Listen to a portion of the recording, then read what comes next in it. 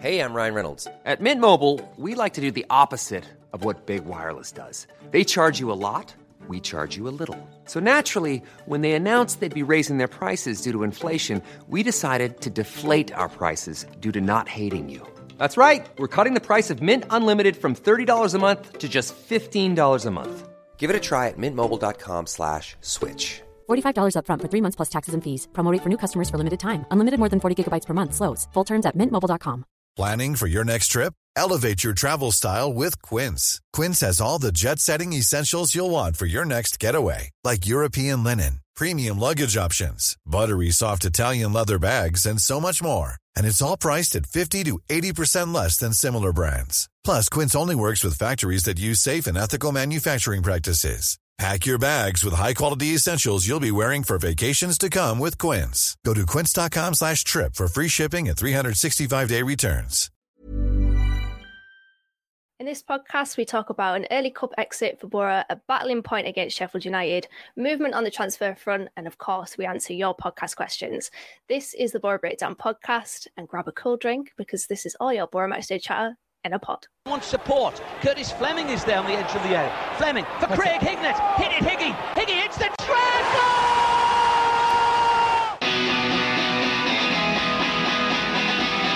Avenelli coming alive again.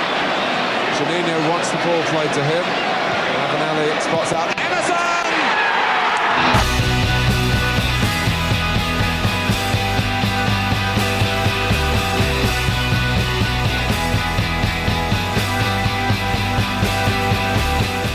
Hello and welcome back to the Borough Breakdown podcast with Dana, Tom and the returning Elliot Venice. We're the Borough podcast that gives you all of your Borough Matchday chatter in a podcast. So guys, 4 games in all competitions, 2 defeats, 2 draws. Want to get both of your opinions on this. How are you both feeling about Borough's start? Tom, we'll start with you. Meh, I think is the word to sum it up at the moment. I'd have loved it if we'd have really kind of hit the ground running at the start of the season. Obviously, Johnny from the Shoreham View was on earlier this week, reminding us that Wilder never starts well to a season. Obviously, we all remember a Tony Pulis Borough team beating them 3-0 at the Riverside, and we all remember how that season turned out for both teams. But no, I'd like to see us at least get a win by now. There are positive signs, I think, from playing, but it's yet to really click, I think. Els? Yeah, I think I echo Tom's thoughts. I'm not overly panicked yet, to be honest. I think out of the 4 games, I think there's been some moments where it has been fairly poor, but I think we can obviously see that there's certain improvements compared to last season, and we've talked extensively. I think everyone on Twitter seems to know, but I think in general we know that the squad's not sort of incomplete, and it will be that way until the end of August. And I think a lot of squads are in the same position, but it obviously just looks worse when you look at the table and you see no wins. You see some of the goals we've conceded, but yeah, perhaps a little bit of the same, a little bit meh. Yeah, it's very much, the title of this podcast is Trust the Process. And I feel like what you said there, Els, about the incomplete squad, it's going to throw up performances like we've seen. I thought we were good in the first half against West Brom, not so good in the second. Bit of a reverse there, switch at QPR. Barnsley game, I think we had the chances to put them away. We didn't. So I think old habits are kind of coming back, but then it's understandable because we do have an incomplete squad, and that will change. But I spoke about that Barnsley game there. We're supposed to jump into that now. Borough, of course, knocked out of the League Cup in the first round for the second year running after Josh Benson struck late to clinch the win for Tarn. Els, what did you make of that game? I must say that the first half was easily one of the worst halves of football I think I've ever seen in my entire life. I've probably said that 100 times about the Borough, but it was just very devoid of quality. I can't really remember many chances. I think Watmore got put through one goal and just sort of toddied it out the keeper. Second half, there was sort of a bit more improvement. I think we were pretty much camped in their half for most of that second half, and obviously it was a little bit of a late sucker punch at the end. But I'm not too disappointed. I mean, I know people really like the cups, and I think if I was to say out of both of them, I think the FA Cup is much more prestigious, and I'd rather us not go out in the first round in that tournament. But I think the Carabao Cup, it's not going to be an aim for Championship clubs anyway. We've seen how many of them went out the night before. And I think there's only 5 left in total, is there? So I don't think it's necessarily a lack of respect from Wilder. I think most coaches are in the same position. There's a lot of games in England with the amount of cup competition. So disappointing to obviously lose and still not pick up a win in general. But it wasn't a bad performance, especially with like people getting a run out, like Hayden Hackney. Joe Gibson with his little nutmeg as well. That was probably one of the highlights of the game, to be honest. But it was a funny old game. But yeah, Tom, obviously Elliot said there a few players making their appearances, a few young players as well. 5 players made their debuts: Liam Roberts, Sonny Finch, Daniel Dodds, Isaac Fletcher, Bryant Bolongo. There also starts 4, as Elliot said, Joe Gibson and Hayden Hackney. Who out of that kind of clump of players there impress you in that game? I mean, I wouldn't say impressed with like the full performances, but I would say there's areas of the game for a few of them where I thought they did really well. I still think they're all pretty much quite away from the starting 11 or even the first team squad. But for example, Hayden Hackney. Starting in that number 6 role, I don't think he can play the Howson role. I don't think he had the defensive awareness or kind of like the willingness to get stuck into a tackle like Howson does. But there was another area of his game where he was looking effortless when he was spraying balls out wide, and they were getting so accurate as well. So I think he's one, and we've seen it before. The Brentford game a couple of years ago. He's definitely got potential. It's just where I don't think it's in the number 6 position, but possibly one of the number 8 positions in a couple of years. Isaac Fletcher, when he came off the bench, he looked really kind of like fearless when he came on. Still quite away off the first team, but it was good to kind of see that from him. He had one decent drive through the midfield after he came on, which was... he got the fans off the feet, which was saying a lot for that second half because there wasn't too much actually going on. And I also kind of just give a shout out to Sonny Finch as well. Thought he looked really positive in the first half. Did put himself a lot more than Watmore, which isn't a dig at Watmore. I know he's kind of got injury issues and stuff at the moment, but he looked kind of really eager to impress in that front too. And not expecting too much from him at the moment. Appreciate he was only 16 a month ago still, so he's done well to even be at that level where he's getting a start at the Riverside in the first round of the Cup anyway. So he did everything we could have asked from him in that first half, I think.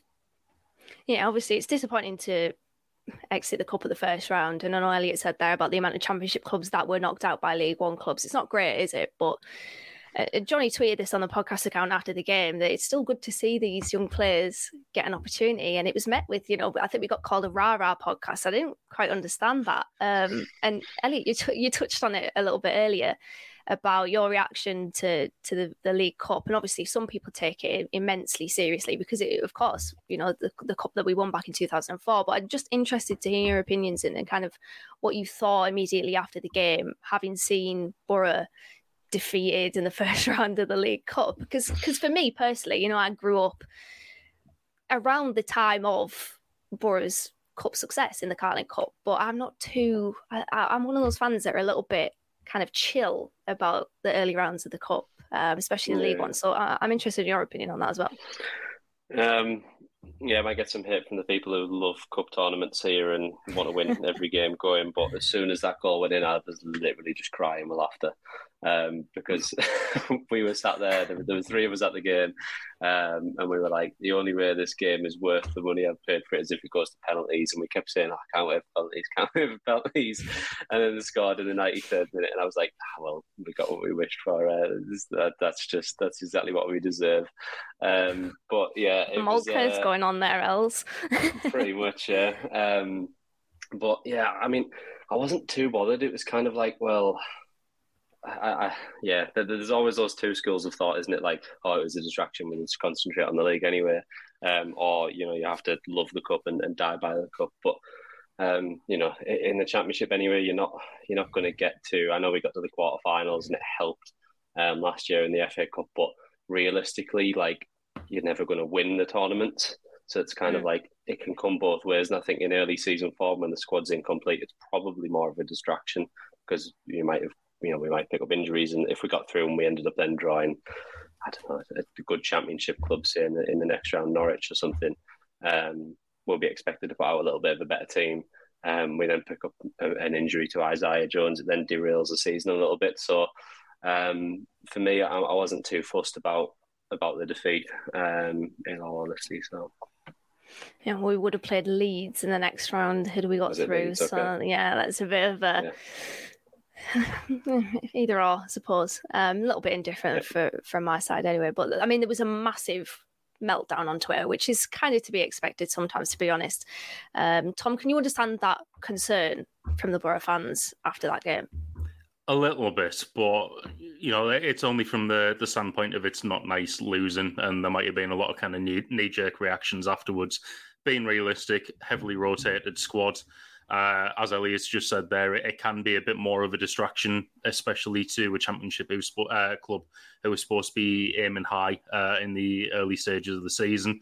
Looking at the starting midfield, our starting three from previous game, House and McGree and Crooks, played no part in that game whatsoever. It was a fully rotated midfield.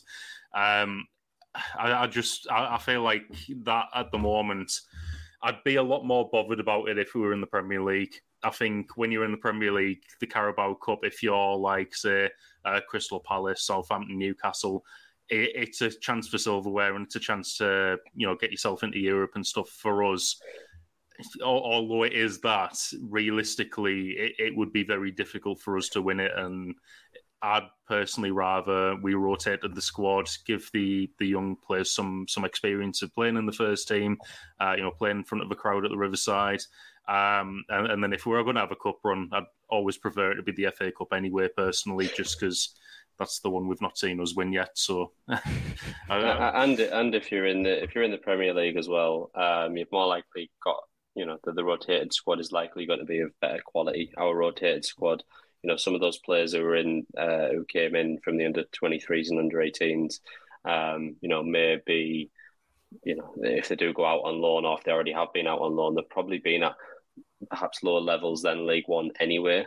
So it's kind of like it's not a Championship club playing against a League One club. It's a cluster of players who may have dotted around in League Two, perhaps even the National League, the Scottish leagues. So it's not really a first Borough team that I've lost to Barnsley. But like I say, I think those meltdowns on social media that you mentioned, I think are always going to happen. We're either super high or super low on social media. You just get the two extremes. Always. I think I remember reading the first thing when I came out after the Barnsley game saying Wilder and Bowser need to go tomorrow morning, and I was kind of like, come on, you've got to. Is that from Martin Cole by any chance? I can't remember now. But I mean, to be honest, there usually is early season, because I feel like there's a massive existential crisis that happens on social media when there is kind of, we're building blocks. It very much is an incomplete squad, as we've said. And to be honest, I emotionally checked out after that Barnsley game. I was just sat there watching Powerpuff Girls because I just couldn't be bothered to kind of deal with all of the criticisms that were going on. But I mean, a much better post-match reaction after the game today against Sheffield United. Borough came back from behind twice to take a point from the Blades with a double from the rejuvenated Chuba Akpom. Chris Wilder said after the game that it was a proper game of football. What was your guys' assessment of it? Els, do you want to go first? Yeah, I think it was a proper game of football compared to Wednesday. So yeah, I think we showed quality. I think we really stood up and fought against a really good team in this division. They were very close to getting promoted last year. That game against Nottingham Forest in the playoffs last year was went down to penalties pretty much, which is a lottery. So I thought that they were really good today, Sheffield United, and I was quite wary going into the game with the form that we'd already had, thinking, this could be another defeat. And not that we expected it almost, but they are a tough outfit. So I'm really pleased that we came from behind twice, because I think each time, especially with when a team brings a good following to the Riverside, the fans really get behind it, and you kind of you feel like the world's against you if you're on the pitch at the Riverside, and the away fans are going a bit mad. So yeah, I thought we really dug in there and done well. Signs of improvement, but overall I'm pleased with the point. Tom? Yeah, definitely agree with what Wilder said about it being like a proper game of football. I'd everything in terms of the physicality you'd want in a game. The referee was very good, I thought, in terms of letting certain things go. It was even quite a fun moment just in front of where I was sat, where Wilder was having a proper war of words with Chris Basham at one point, which was quite funny. Only kind of criticism from our side is the slow start again. I think that just really needs addressing. Thankfully, it was only around 8 minutes this time rather than 45 last week. But we showed good character to equalise twice. Could have gone either way in the end. We were potentially unlucky not to win when Watmore at the post at the end. But overall, a draw was a fair result, I think, just because when Giles put it in the back of the net, I was just like, they've not deserved that at all. So I was worried there about a 2-1 loss that potentially we didn't deserve. But it was good for Akpom to get that second, and can't complain with a draw by the end of the game. I love that moment after Giles scored the own goal. Of course, I didn't enjoy the own goal, but the East Stand just rose, because you could see he was absolutely devastated that he it was a great finish, to be fair. Chris Wilder did say that after the game. It's just a really bad clearance, wasn't it? And it goes in the back of the net. But there was just this moment where literally everybody in the East Stand just stood up and just gave him an applause, keep your chin up. And I think it was a proper battle, wasn't it, today? And I think the crowd definitely played a part in that, because it was when the chips were down, really kind of connecting back with the team and just giving them that opportunity to breathe a sec. And Fry in the first half was just saying calm down, and the crowd definitely played a part in the fight back. Just to kind of add on to that as well, after that second goal, it was pretty much a water break straight away. And just in front of where I was, you could kind of really see who the leaders were in that team. Lenihan was kind of pretty much shouting to everyone to kind of wake up, and as Giles came over, you could kind of see them saying get your chin up, same as what the crowd were doing on the other side. It was good to see the team spirit as well there. I think that's what is pleasing about it. When he scored that, normally there's a bit of you'll see someone being like, as if to be what are we doing? Even Stefan just remained calm, and he just kind of patted him on the shoulder and was like, it's all right, it's fine. And it's really warming to see when you clearly know it's just a mistake. So yeah, he tweeted after the game, didn't he? Just apologised, and I was just like, it's absolutely fine. I will still share my Haribo Star Mix with you, Ryan Giles. Still love you, Ryan Giles. Yeah, very much so. But I mean, a few changes before the game. Matt Crooks ill, so get well soon to the tree. Paddy McNair got the nod in midfield. He hasn't always impressed in that position, at least for me anyway. Els, what did you think of how he fared in that position, in that number 8 position? I thought he was okay. I think when Crooks fell ill, I thought it was probably the right decision by Wilder to do that, because I think not so much on McNair, but I think Jones benefits from having a senior, as I'm sure I've heard you guys talking about it before, having someone senior over on that right-hand side of midfield.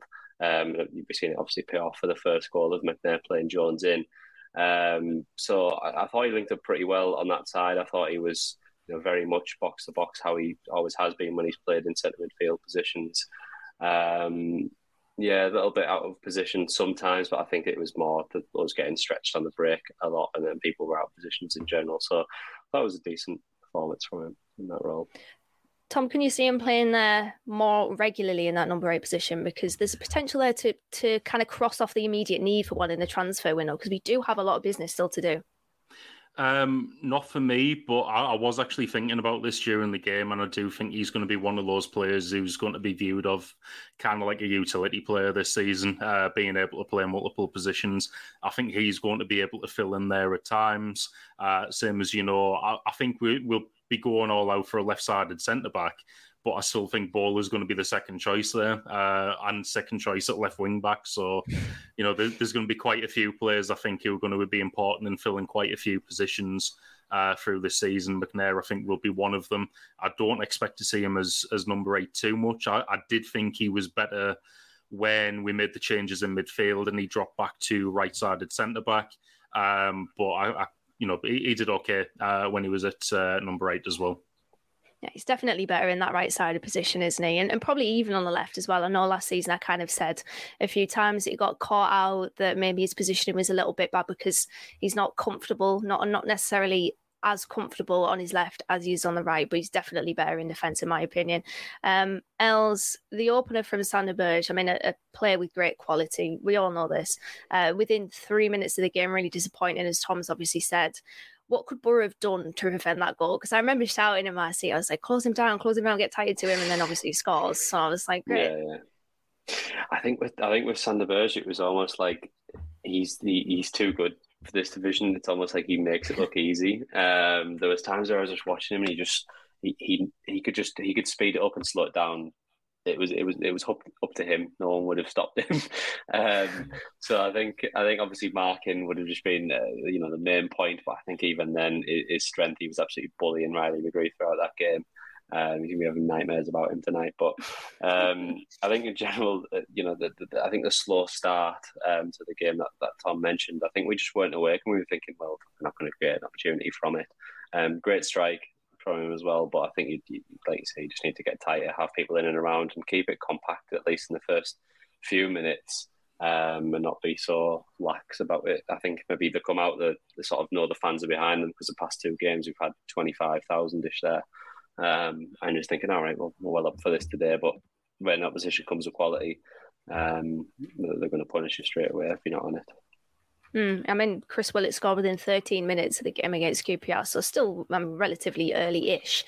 So that's definitely something to keep an eye on. And you know what? Sander Berge absolutely screams at Atalanta, in my opinion. Like, absolutely screams it. I don't know if he's played for them before in another alternate universe, but he's definitely going to... I think he played for Genk, was it, before they signed him? Is that if you know that, Tom? Yeah, I'm pretty sure. I think so. Yeah, similar kit colour, if we're going with that. I was going to say, if it was a future transfer, do you think he's keeping Martin de Roon out of that team? The wave breaker, absolutely not. But the equaliser was brilliant, wasn't it? Really slick play down that right hand side, the likes of which we've been accustomed to, especially last season. Dijksteel, McNair, and Jones all involved, and it was a lovely weighted through ball from McNair to Jones. He continued his run off the back of Max Lowe, as we always sort of see that sort of movement between those 3 players. That ball along the floor, which Jones loves, in the 6-yard box, and Akpom was there to convert from close range. Really love that goal. It's everything that I think we know from Chris Wilder and we want to see more of. So hopefully we can see more of that, because we have had a few questions and tweets, and I've seen a lot on social media about that right-hand side not being as good as it was last season. But Tom, Jones did seem to be targeting that space between Max Lowe, the left wing back, and then Rhys Norrington-Davies, the left centre back. I've seen a few mixed sort of responses to Jones's performance. I thought in the first half, he looked definitely to target him, as I said. The final ball was a little bit lacking. But did you see enough today to be confident that we'll see the Jones of old? Because there has been question marks over him so far this season. Yeah, I did. I just think there was quite a few times where he is showing that ability. It was a good run for the opener, good ball across. And in terms of closing down, pressing, being aggressive in the tackle, it was very reminiscent of early last season. The game that kind of stands out to me for that was the first home game last season, Bristol City. He got his first start, and when he was playing on that wing, very kind of efficient in winning the ball back. He did seem, in glimpses back to that this year, and There was a point today where I can't for the life of me understand why the Sheffield United player left it, but the ball had gone up the right-hand side, and it was like the defender was just jogging back, and I remember that, yeah. It was over the other side of the stadium, so I couldn't see what it was, but it was like Jones had made like a Gareth Bale-esque run off the pitch and then rammed him and got the ball back. Like, I think there's enough there to show that he can get back to that stage. It's just, the consistency he needs to work on, I think. Yeah, I did think that... Sorry, Danny, I'll let you go. No, I was just about to say, I do think that was a weakness of Sheffield United's, that left-hand side of theirs. In fairness to Reece Norrington-Davies, he did do well in the game that we got absolutely tonked 4-1 off them last season at Bramall Lane, but it was a weakness there. I just feel like his foul ball was letting him down. But go on, Els, what were you going to say? Yeah, I was just going to touch on with him that I think consistency is a weird one, because I feel like he became pretty much the key player for us last season. And then when he had the injury, he sort of just came back in it. I don't know if it was maybe just the intensity straight away, if he didn't want to just get another injury, kind of have that niggling thought in the back of your mind. But it's almost like his form dissipated with the teams. It was almost like he was in a purple patch and he wasn't thinking, he was just doing. And I think that's what he needs sometimes. He just needs to be a little bit instinctive, because we see sometimes he tries to like overthink it. And that's where his poor delivery will happen, where he'll just kick it straight at the person in front of him. Whereas I think he just needs to get his head down, try and lead the bomb on and beat them. And like I said, just be instinctive and do it faster, because that's where his ability lies. He's not like a centre midfielder where they're super smart on the ball and going to pick out the best pass. So this is his second season at Championship level, and it's easy to forget that because of the high standards that he set last season. He was undoubtedly one of the best attacking forwards in the division at a point last season, and I think before that it was only really at Queen of the South that he had much of an opportunity, because he certainly didn't get it. I think it was at another Scottish club, wasn't he? I think it was at Kilmarnock. It's going to happen that he's going to go through these peaks and troughs. He is a relatively young player still. He's 23. It's not, he's not like a baby or anything like that. He's an infant. But at the same time, his experience in this division is definitely not. He's not a seasoned performer, is he? So he's going to have those sort of ups and downs. And I think with Jones, unlike with Giles, his game does kind of revolve around the players around him, like the Crooks and the Dijksteel. So if they're off it, there's a likelihood that Jones is off it as well. But somebody that a few people have said was off it today was Darragh Lenihan, playing in that left-sided centre-back position. He got turned for the goal that put Sheffield United back into the lead. And I have seen a few comments kind of criticising his performance, asking a few questions of whether he should be there from now on for the foreseeable. Els, what did you make of Darragh Lenihan's performance today? Would you agree with those criticisms? Slightly, yes. I think he can blow very hot and cold. There's moments where he was winning a lot of headers. He was getting a lot of blocks, doing the things that you want from one of your defenders. And I was kind of like, Darragh Lenihan's great, and then he'd do something like that, and I was like, what is he doing? And I think maybe, I don't know if it's just I don't know if we're trying to find excuses almost, but again, maybe not accustomed to the familiarity of the team. The more the 11 or the 14, 15 that are going to be regulars in the team, play week in, week out almost. You sort of get used to the position you should be in, just sort of that muscle memory. And maybe he has been shifted about a bit. He keeps switching from left to centre based on the different players we've had in and out so far. He's maybe just catching himself out of positions. I wasn't overly, I'm not going to sit here and panic and say he's the worst, we want him out of the team, because I like to give people and things time, as goes with the name of this, is trust the process. So I'll trust the Lenihan process. In fairness to him, he did redeem himself with the assist for Akpom's second goal, as did Giles with a wonderful delivery, the kind of pre-assist, if you will. Wilder said after the game about Akpom, he had to convince me I'm not going to beat around the bush, but he's done that. Is this it now for Akpom, Tom? Do you think he'll stay at Borough? Yeah, I think so. I think, all the sounds after the game were positive around it, and even QPR. I think Wilder did say he's done kind of as much as he can, and getting 2 goals today pretty much cements that. I still think we're in for another striker. I'm starting to think though, if we are to get rid of a striker, it's probably no longer looking like it's going to be Akpom. I think it's more probably Watmore. But yeah, I think Akpom is probably going to be sticking around because, I think in terms of linking up with the midfield and having that goal scoring touch as well, he's really put himself around well in these first few games, and he doesn't look like a player whose head wasn't in it or anything like that. He looked like a player who will point to prove. Yeah, he's definitely earned his place to impress further. I mean, listen, I think we have to rename the Praising Place the Chuba Akpom Praising Place for the foreseeable, because he's in there for me again this week. Of course, the Praising Place is a place where we give praise to any player, a fan. Chips and Curry, Johnny really wanted me to mention that in the podcast notes. But who gets both of your nominations this week? Elliot, I'll start with you. Can I also go with Akpom, or do we have Absolutely, to go for it. Yeah, might be a full house.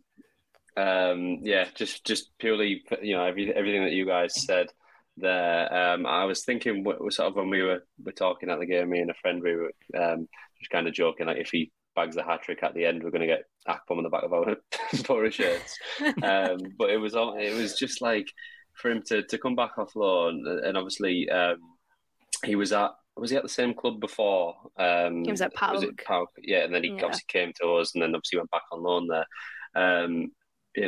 From a guy who was obviously living down in London as well when he was being at Arsenal. To sort of move about, he won't have had a settled place, especially when you go on loan. You're only going on loan even if you're going to be coming back.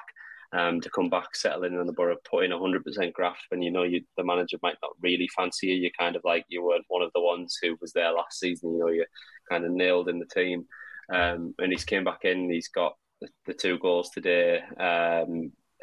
Weirdly, I thought he did have an assist, but when I was looking on a few different apps for that first game in West Brom, he doesn't seem to have an assist anymore.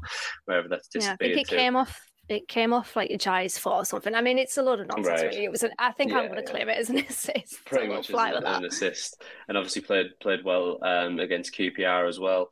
I think he'll be one of Chris Wilder's 4 or 5 now. I don't think he'll be going anywhere. Hopefully that doesn't mean when the window shuts he decides to switch it off. But yeah, no, I think he was really good today, and I hope that continues. Tom, who gets in your Praising Place? Yeah, it's definitely a full house for Akpom. Like I say, he's put himself around it incredibly well. I am kind of enjoying seeing that from him at the moment, enjoying seeing him play. There was a point we were 2-1 down, and I actually made a commitment on Twitter. Jamie D had messaged us saying that at this moment in time, the only way I can see us getting any genuine excitement out of this season is one of you's making a rash promise to get a backside tattoo. And I replied to him saying, yeah, might be the Stella and me talking, but I'm ready to take one for the team. And he started to say, portrait of Chuba Akpom or something like that. So, don't know what I got myself into here, but I think it's like if Chuba hits 20 goals, it might happen. So. Oh, that's never happening. I think you're safe there, Tom. He scored about 10 minutes after, so that was me going, I'm worried now. But he's done so well, though. I mean, his interview after the game was fantastic, wasn't it? And we shouldn't be surprised, because I went back. There was a conversation about our strikers on the Telegram chat earlier this summer, and I went back to his interview when he first signed for Middlesbrough, and it was good as well. Then he spoke so well and so eloquently, but also so honestly as well. And the interview after the game today with Matt Jury of BBC Tees was absolutely fantastic. He said, "Listen, I know that a lot of people expected me not to be here, and myself included, but he's just, he's worked hard. He's come back with very little prep, actually, for the season, and he's been fantastic. He's probably been our most impressive player the past three league games. So he definitely gets my praise as well. But we'll move on to list of questions now. And this is where you get to ask us those burning questions, like where do we send an apology letter to Tube Ratpom like Chris has done? You can send us whatever is on your mind through Twitter at Boro_breakdown, Facebook, Instagram, email theboroughtbreakdown@hotmail.com, and on Telegram too. Before we get into them, I just want to shout out and say thanks to Lee Howe, who sent us a nice email earlier this week. He said, I absolutely love your podcast. I always listen to it on my dog walks. So thanks to Lee for that. I hope his dog actually enjoys our podcast as well as him, because that would be quite sad. What else? Ty and Ed asked similar questions. We've got another few questions about this actually, but after that game, how important is it to get in a left-footed centre-back? Yeah, I think that is critical. I think someone needs to make that position their own. We've had 3 people in that position so far this season. Well, actually 4, because I don't know if you guys noticed at the Barnsley game, we somehow had, I think, Fry playing there. We had them in a really weird way of playing, and we switched it fairly quickly when Barnsley had a few chances in the first half. So I think we need someone settled in that position who actually has a left foot. And I think Bowler, to be fair, Bowler had some good sort of moments today in the game, but he does look a little bit suspect. And I think what we've said before about having Bowler and Dijksteel as part of the back 3, it's not like an overly tall back line. He's 6'1", you know. Yes, he is the most un-6'1", 6'1" person I've ever met. But yeah, I think in terms of, like, you know, if you're playing both of them, you've just got the Lenihan who acts like the defence tree almost. So I think we need to get someone in who's, you know, good on the ball, progressive, but also good in the air as well. And I think that then helps free up Paddy McNair to fill in inevitably when there's going to be injuries and playing Saturday, Tuesday, because very much last season I thought, you know, the players are going to be absolutely knackered. There was moments where, you know, Johnny Howson must have played about 14 games on the spin, because no one else could be, you know, no one else as backups. And I think, you know, McNair can even fill in that position as well if it's you know, games where it's maybe not as critical, or, you know, the opposition maybe isn't as good as Sheffield United, for example. So I think it's a critical position for us, because it not just solves that problem, it then fixes the what you maybe talked about earlier of, like, do we then perhaps need another midfielder? So I think it might help multiple things. Yeah, fair point. Jacob Greaves, come to Middlesbrough, please. But Tom, Paul Williams asks, should we be concerned with the lack of creativity coming from the middle of the park? McGree looking a long way off the pace compared to how he was bossing games in pre-season. Yeah, I think a little bit. I mean, like we said earlier, it's only a few games in. I don't think anyone's properly hit the stride yet. McGree, I did think, struggled a little bit with the physicality of the game today. I don't think it was a game that was very well suited for him, and, you know, felt a lot more confident when Moet came on and he was playing that left side, because he looked so much more kind of assured on the ball there. But yeah, I mean, in terms of the right hand side, we used to have the link up between Crooks, Dijksteel and Jones. You know, we missed that today, I think. Left-hand side, yeah, there just wasn't a lot of room for McGree to play. But it's a very small sample size at the moment. I'm sure we will be able to sort that out, especially with now having Motin as a midfield addition as well. I think a lot of time we just wanted to touch on that, because I think when people ask about creativity from the middle of the park, it sort of cropped up a few times. I think in our formation and the way Chris Wilder sets up his teams, it's likely the two main creative outlets are Giles and Jones anyway. So I don't think we should be too worried that assists maybe don't come from the midfield, that they're going to be the pre-assists. I don't think it necessarily has to be the burden has to be on those, because I don't think that's how the formation is set up to be. So just I'd probably just say to people not to worry too much about the lack of that, really. Yeah, I think McGree showed last year that he did have it in his locker as well, in terms of the creativity and being able to pick a pass. But It's like you say there, he's not one of the more focal points of being creative. And I think in games like today, where he's pretty much being marked out of the game and shoved around quite a lot, then you're not going to be looking for that creativity from there. It'll be from other areas, but there'll be other games where he's going to get more time on the ball and he will be able to be more creative. Well, sticking with you, Tom, Luans asks, from a stylistic point of view, do you think it's an issue with Forss being so far removed from build-up play? He's completed 5 passes in 2 games. Do you reckon it could put an over-reliance on his strike partner? Potentially. I don't know. Looking back while they're at Sheffield United, I've heard, quite a lot in terms of McGoldrick being the kind of the hold-up striker and linking the midfield and attack, and Billy Sharp or whoever else was playing on the other side being the kind of more natural finisher of the two. So potentially Wilder's trying to recreate that with someone who's purely a finisher, which I think we all knew about Forss when he came in, that that's pretty much what he is, a very much kind of a 6-yard box style striker.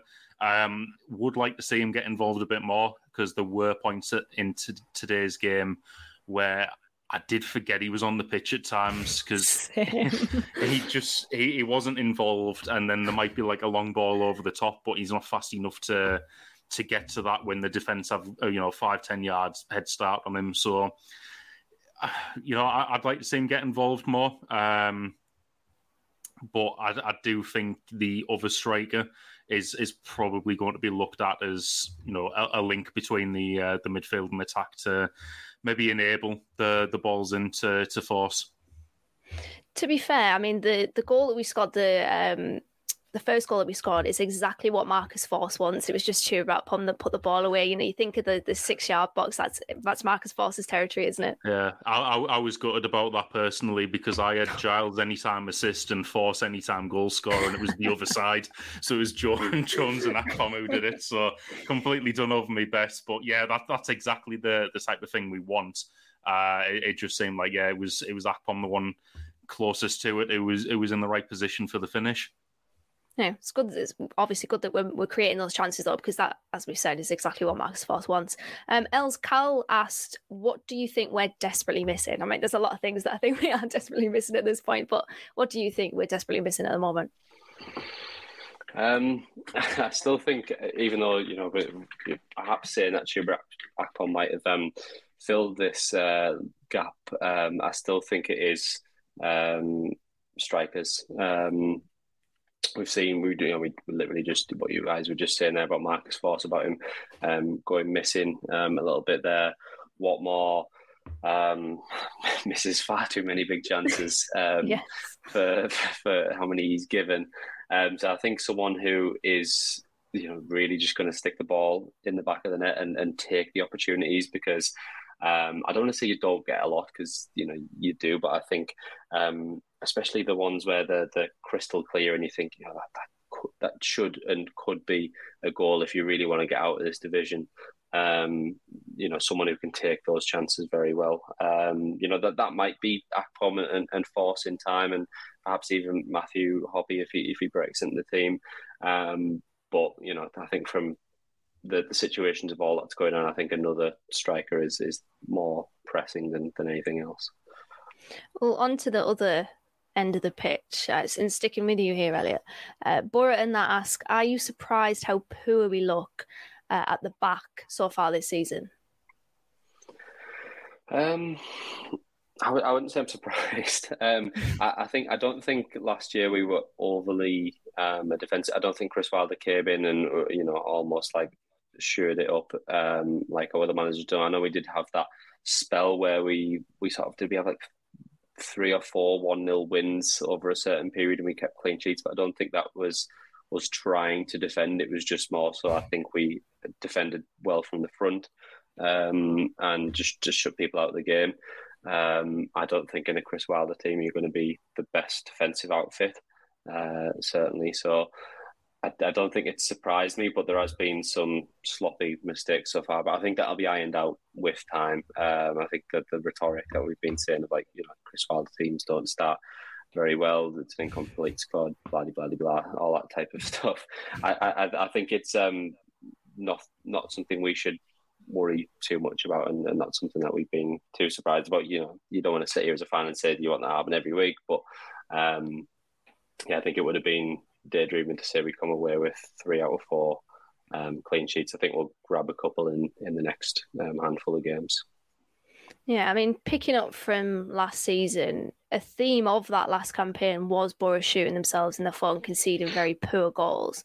I think we have seen that in the goals that we have conceded so far this season, but as you said, we're kind of just hoping that that's ironed out. I do feel like this defence is not set at all at the moment. We've seen so many, it's like musical centre halves, isn't it? You've got makeshift Matt Bowler, makeshift Mark, as me and Gab called him on the live stream the other day, playing in a position that just isn't, I don't think it's his. Yeah, he hasn't played it before, has he? So, exactly. I think he played it at Brentford, didn't he? But it was very much a Brentford in the cup where Marcus Brown did his knee, and then that's really it. So yeah, it's not familiar territory for him, so it's very makeshift. And I think with that you will see mistakes, but obviously we're hoping that they're ironed out because they will become problematic. Yeah, like you say, I think with the makeshift defence, I think last season we know where a lot of those sloppy errors came from. Cough, Joe Lumley. I think I think we know where a lot of it came from. I think once the defence is sorted out and we've got a settled back line, people might come in for injuries and stuff, but we know Zach Steffen's going to be the number one. Hopefully he doesn't have too many of those Joe Lumley moments as he had at QPR last week. Then I think we should be all right. I think we should concede less than last season. Don't want to pick numbers out because I don't know how many we did concede last season, but hopefully no more just balls through the legs like Keane Lewis, Potter of Hull. So, well, he was back at it again. Yeah, he was back at it again this weekend, wasn't he? But we'll forget about Joe Lumley because he's technically not a Middlesbrough player right now. But final question from the listener questions bunch for Brent Strickland, and I'm interested to see or hear both of your thoughts on this. If you could choose one, who would you choose between Jacob Greaves or Jacob Strand-Larsen? And I know that Jorgen Strand-Larsen, sorry. I know that they're two completely different positions, but I think what Ben's getting at there is kind of which is the priority. So who would you pick between Jacob Greaves and Strand-Larsen, Tom? For me, Jacob Greaves. I think we could probably get away with the strikers that we have now, at least up until January. But if we had to prioritise one of them, Jacob Greaves at the left centre-back position would add a lot of balance to the play on that left-hand side, and add a lot of balance to the defence as well. I think not only the fact that he's left-footed and can get the ball forward, he's a very good defender as well. So I think you add him to a back line with Lenihan and Fry or Lenihan McNair, whatever combination you want to do from our rotating centre-backs, and I think we'd be in a pretty good position there. I think especially adding, say, Moat into left centre mid there, I think that would very much balance the side. And then we'd, like I say, have to rely on our strikers to get us through to January, which I'm pretty sure they could do. Els, Greaves or Strand-Larsen? Tom makes a very good case there, but I think I'm going to have to go Strand-Larsen. I think as I answered one of the other questions earlier about a striker being slightly more critical than the left centre half. I'm not convinced by what more. If he does leave, I don't know what that leaves us of potentially getting another one in. Because I don't know if Coburn's omission from not being in the squad as well perhaps means he's getting a loan move potentially. He's I'm injured. not sure. Is he injured? Okay. Yeah, for I think 2 months. Yeah, he picked up injury against West Brom. He might be injured past the end of the transfer window, so it might kind of rule out getting a loan for him.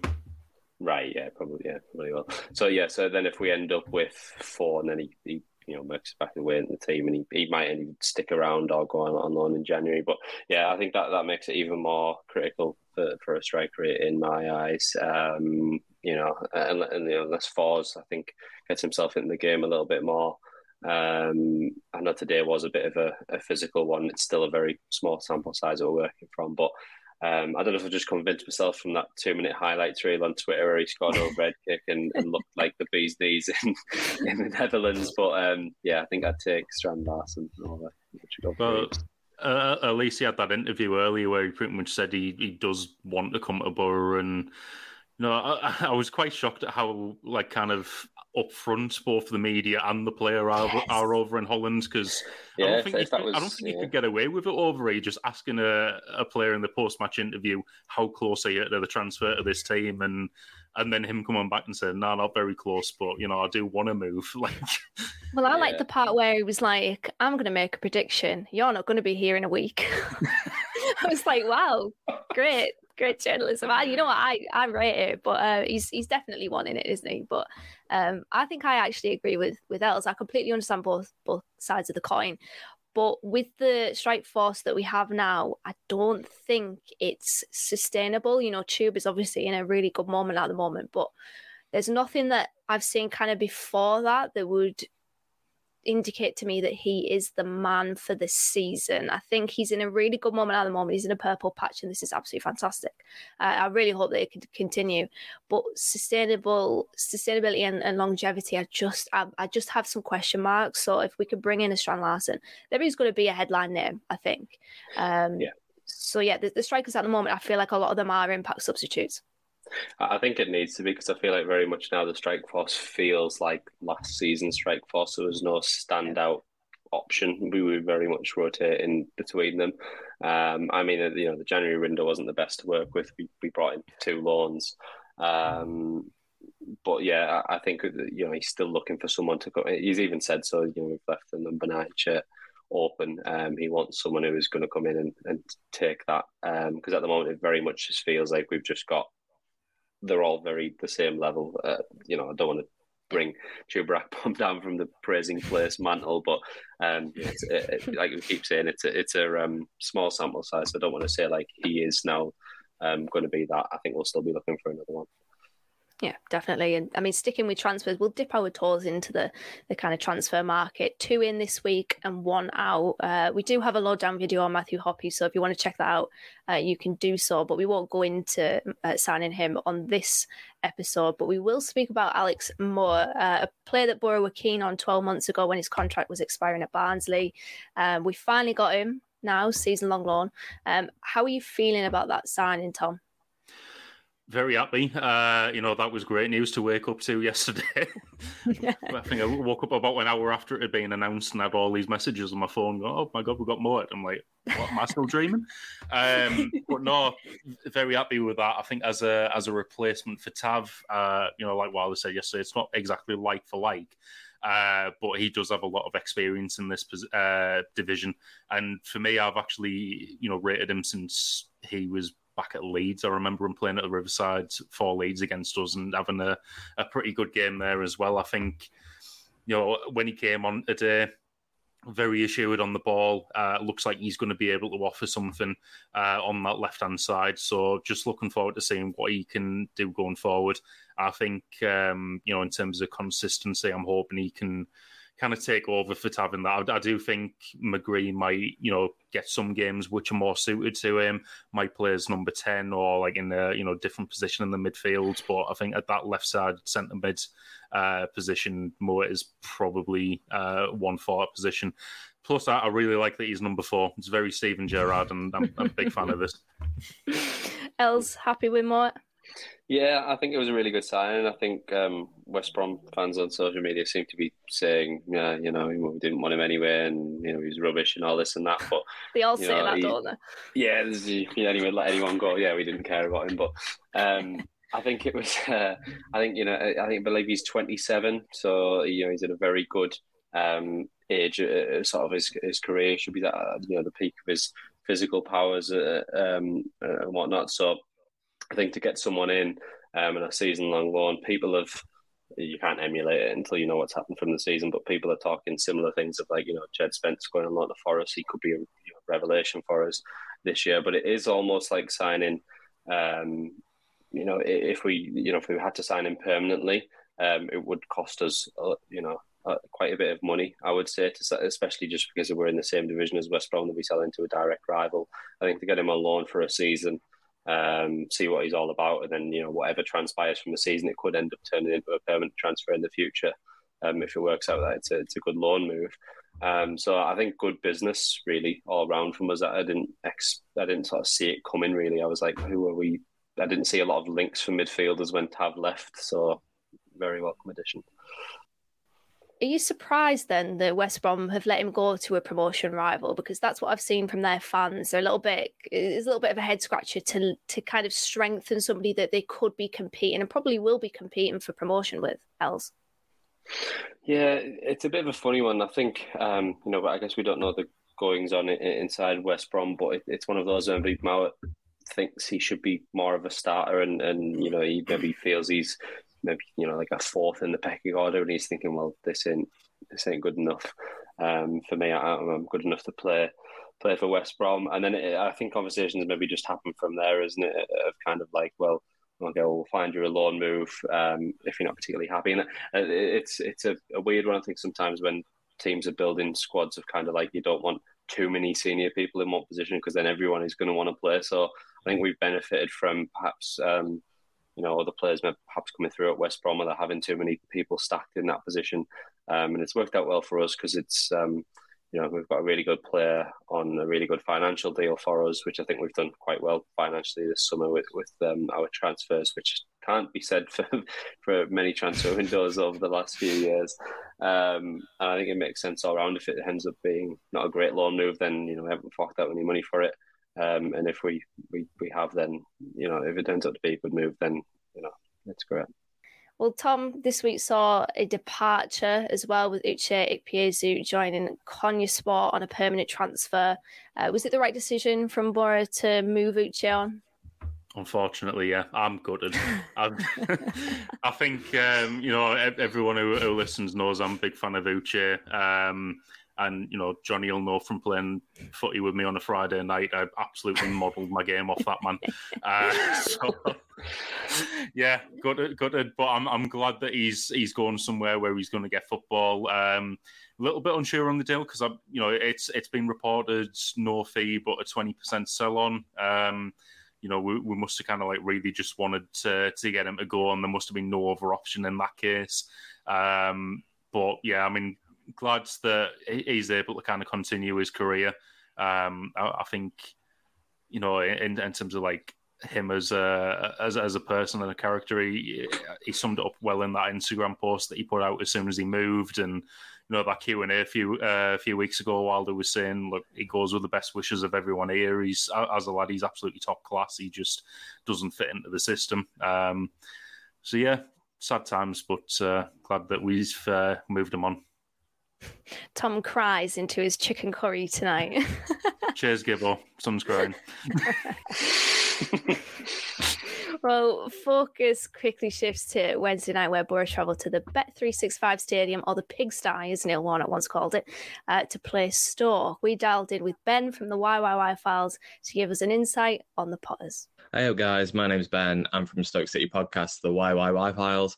And Johnny's asked me to preview our game, Stoke City versus Middlesbrough, on Wednesday night. My thoughts on the season so far? Well, I know it's a small sample size, but Stoke are a little bit downhearted, to put it politely. We had a terrible pre-season, which was followed up by a rather terrible performance against Millwall as well. Just gifting them goals from set pieces and creating nothing ourselves. That changed against Blackpool. We played quite well, played some good ones football, which was required, to settle down the home fans, because I think, it could have been really hostile if we'd have lost that game. We got knocked out to Morecambe in the League Cup. Seems like every Championship team got knocked out to a League One club, though. And Huddersfield was just a bit of a shambles, really. It's lucky that we were away from home, because I think, as I said, the atmosphere would have been really, really toxic. Considering they've had such a poor start, they didn't play very well, and they got the win. We gifted it them, really, to some extent. We played okay, but we need to start winning games on a consistent basis, really. It's typical inconsistent Stoke once again. Our signings have been just as inconsistent, really. Probably the most successful so far of those has been Josh Laurent, who's been playing alongside Lewis Baker in the midfield. Replacing Joe Allen, I think, which is we've needed to do absolutely after he left for Swansea. He's doing okay. I would say that him and Baker are two very similar characters, so getting the best out of them may be tricky to make sure we're not, too box to box in the midfield. Dwight Gale's not done an awful lot for us. He's not even scored yet. Aidan Flint, we're not particularly happy with him as a backup to Harry Souttar at the moment. Players like Liam McCarron, Gavin Kilkenny haven't really featured. Harry Clark was doing okay as a right wing back, considering that he's naturally a centre back, but he's injured now, and we're looking for a new right back. And we brought in Will Smallbone, who's possibly the most exciting of all the signings so far. And he played well against Blackpool, and I'm hoping that he might be a live wire in the game against you guys. At home he looked a little bit uncomfortable away, but at home against Blackpool he looked good. So hopefully he can come a bit more out of his shell for this next game. Is Michael O'Neill the right man? I'm torn, and I've been torn throughout 2022 really, and it fluctuates a lot, and it fluctuates with the inconsistency of Stoke. Like, let's not forget, O'Neill saved us from relegation 3 years ago. He's brought through so many youth players from the academy, and we have to be grateful for him to giving those players that pathway from the academy. And we've shown glimpses. Blackpool was an excellent performance, and early last season we looked really good as well. So you could argue that there's potential there, but you could also say that he's had 3 years to build his squad, and he's not improved us in any way, shape, or form since he kept us up. And you got to wonder, has he hit his ceiling? His tactics are hit and miss. He doesn't seem to know how to get the best out of his players anymore, which was a huge positive for him when he came in. And we're going to have a bit more money to spend in the following seasons. Does he deserve it? I'm not sure, considering that he's a manager instead of a head coach, and certainly has more power than most head coaches or the equivalent in modern day football. Predictions for the Borough game. I said after the Huddersfield game, it's typical that we've lost this and we'll beat you guys, who are looking to be, at the right end of the table this season. Perhaps you guys have got off to a slower start than you might have wanted to, but then you're still building your squad. I think you're well aware of that. Is this a good time to play you? Possibly. I think our problem is that we just gift goals away, though. We don't look, we're not being battered by teams. We're just gifting goals away. We're not creating enough ourselves. So I don't know. It depends how strong your defense is going to be and how accident prone they are, because we'll be accident prone ourselves. So it's either going to be a win for you guys or a rather high scoring game, I feel. I'm going to go for 2-2, actually. There'll be changes for both teams, I'm sure, and Stoke may be able to capitalise on that, having a bit more squad depth. But yeah, it's a tricky one. We're low on confidence, and we desperately need a heartwarming result, and getting a draw against you guys, who are looking to be, as I say, at the right end of the table, would be great. But yeah, best luck for the rest of the season, other than Wednesday, of course. And yeah, I'll hopefully see a Stoke City win on Wednesday. So guys, you heard from Ben there. What's your predictions for the game on Wednesday night, Tom? I think we've got to win at some point, and it'll be Wednesday. They've not had a great start, but they have won their only home game, and I'm still a bit unsure on us away from home at the moment. So a little bit nervous for it, but I am looking forward to watching it, as I still am with every Borough game at the moment. It's still entertaining, and hopefully we can get the first win of the season from this game on a Wednesday. So I'm going with a 1-0 win. Elliot, what are you going for? Yeah, I think I'm going to go for a win also. I think form isn't anything really to go off at this stage of the season. I think, small sample size. As we've been saying, you can probably write this on my forehead by that point, with how many times I've said this in the podcast. But I'm going to go with a win, 2-1, I believe. I think from a lot of the things Ben was saying there, they sound very much to us in gifting goals and the defence being accident prone. So I can't see keeping a clean sheet yet, but I think we've got enough to beat Stoke. I don't think They've got top-end quality players across the pitch. The Lewis Bakers, Josh Laurent, Aidan Flint, putting together almost an old Borough team here, aren't they? But I don't think they're. I think they're very mid-table signings. I think he alluded to that, so I think we're going to capitalise on it in a 2-1 victory. I think they've got a good win with Flint confirmed.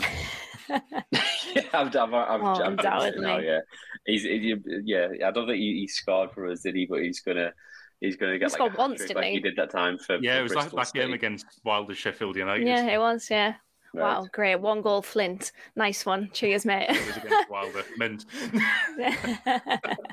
I think Stoke are interesting, though, because I do feel like they've got some good players, but I think there are question marks over Michael O'Neill. I'll probably go 2-1, I think.